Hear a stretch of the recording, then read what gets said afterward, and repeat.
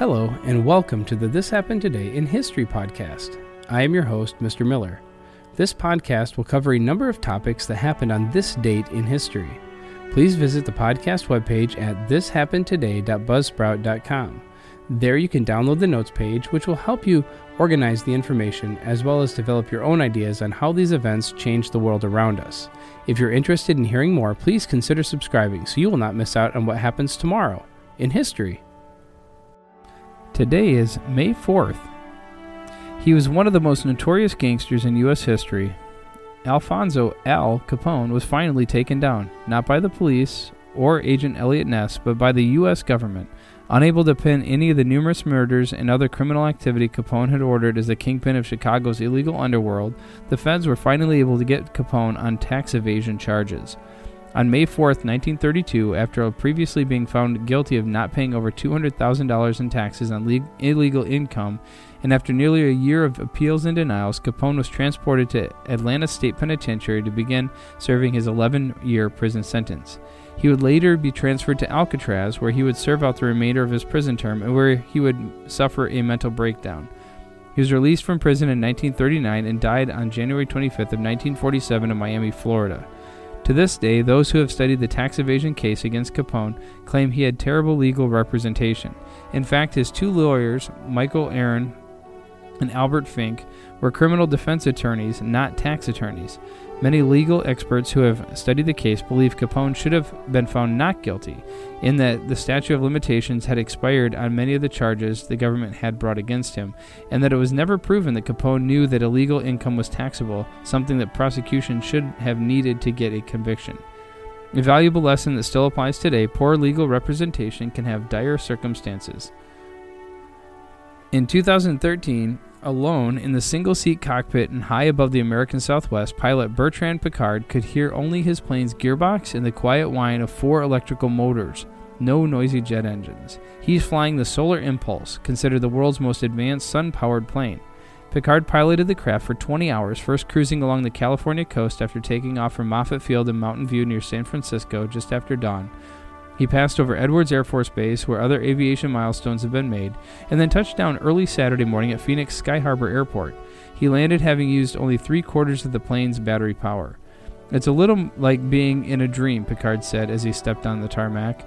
The plane's creators, Piccard and fellow pilot Andre Borschberg, said the trip is the first attempt by a solar airplane capable of flying day and night without fuel to fly across America. But Piccard said Saturday afternoon that even more important than marking another aviation milestone is the hope that the journey will provide an exponential boost for interest in renewable energy and clean technology. If an airplane can fly day or night with no fuel, just on the sun's power, of course it means that everybody in daily life can use this technology for his house, for heating and cooling systems, for lightings, for cars, for trucks. There's so much we can do now that we have a cleaner future, Piccard said. From Phoenix, the aircraft will travel to Dallas-Fort Worth Airport in Texas, Lampert-St. Louis Airport, Dulles Airport in Washington area, and New York's John F. Kennedy Airport. Each flight leg will take about 19 to 25 hours with 10-day stops in each city. Borschberg is hoping to pilot the last leg, which could afford him the chance to fly past the Statue of Liberty. The plane, which has previously impressed audiences in Europe, is powered by about 12,000 photovoltaic cells that cover massive wings and charges batteries. The delicate single-seat Solar Impulse flies around 40 miles an hour, 65 kilometers per hour, and cannot go through clouds. It weighs about as much as a car, making it vulnerable to bad weather. Its average speed for the first leg of the trip was about 60 knots with a tailwind, Borschberg said. Ideally, the plane climbs up to about 27,000 feet or so during the day to collect solar and charge the batteries. Borschberg and Piccard were ready for a series of tours over the next few days to show off the technology to Phoenix school children, university researchers, and others. "There are a lot of people who want to see this airplane," said Piccard. "So how hard is it to fly a solar plane?" Despite the aviation advancements made over the last century, Piccard said he and Borschberg have a lot in common with the early pioneers. 100 years ago, the planes had to fly in good weather, and there was only one person on board. Now we have completely new technology. We fly with no fuel at all, but of course we need to fly in good weather, and we carry only one pilot on board. We're starting a new cycle. It's really the beginning of something new. Finally, the growth of American industrial might in the 1870s and 1880s was paralleled with the emergence of unions representing the workers. Foremost among the early labor organizations was the Knights of Labor, which listed more than 700,000 members by the mid-1880s. Working conditions at the time were abysmal. Little concern for safety existed in most factories. Pay was low, benefits were non-existent, and the workday was often 10 to 12 hours, 6 days a week. The immediate focus of the KOL and other unions was to achieve an 8-hour day. On May Day, 1886, the workers at McCormick Harvesting Machine in Chicago began a strike in the hopes of gaining a shorter workday. On May 3rd, police were used to protect strike breakers, and a scuffle broke out. One person was killed and several others were injured. The following day, May 4th, a large rally was planned by the anarchist leaders to protest alleged police brutality. A crowd of 20,000 demonstrators was anticipated at Haymarket Square, where area farmers traditionally sold their produce. Rain and unseasonable cold kept the number down to about 1,500 to 2,000. The gathering was peaceful until a police official, in contravention of the mayor's instructions, sent units to the crowd to force it to disperse. At that juncture, a pipe bomb was thrown into the police ranks. The explosion took the lives of 7 policemen and injured more than 60 others. The police fired into the crowd of workers, killing 4. The period of panic and overreaction followed in Chicago. Hundreds of workers were detained, some were beaten, some during interrogation, and a number of forced confessions was obtained. In the end, 8 anarchists were put on trial and 7 were convicted of conspiracy to commit murder. 4 were hanged in November of 1887, 1 committed suicide, and 3 were later pardoned by Illinois Governor John Peter Altgeld.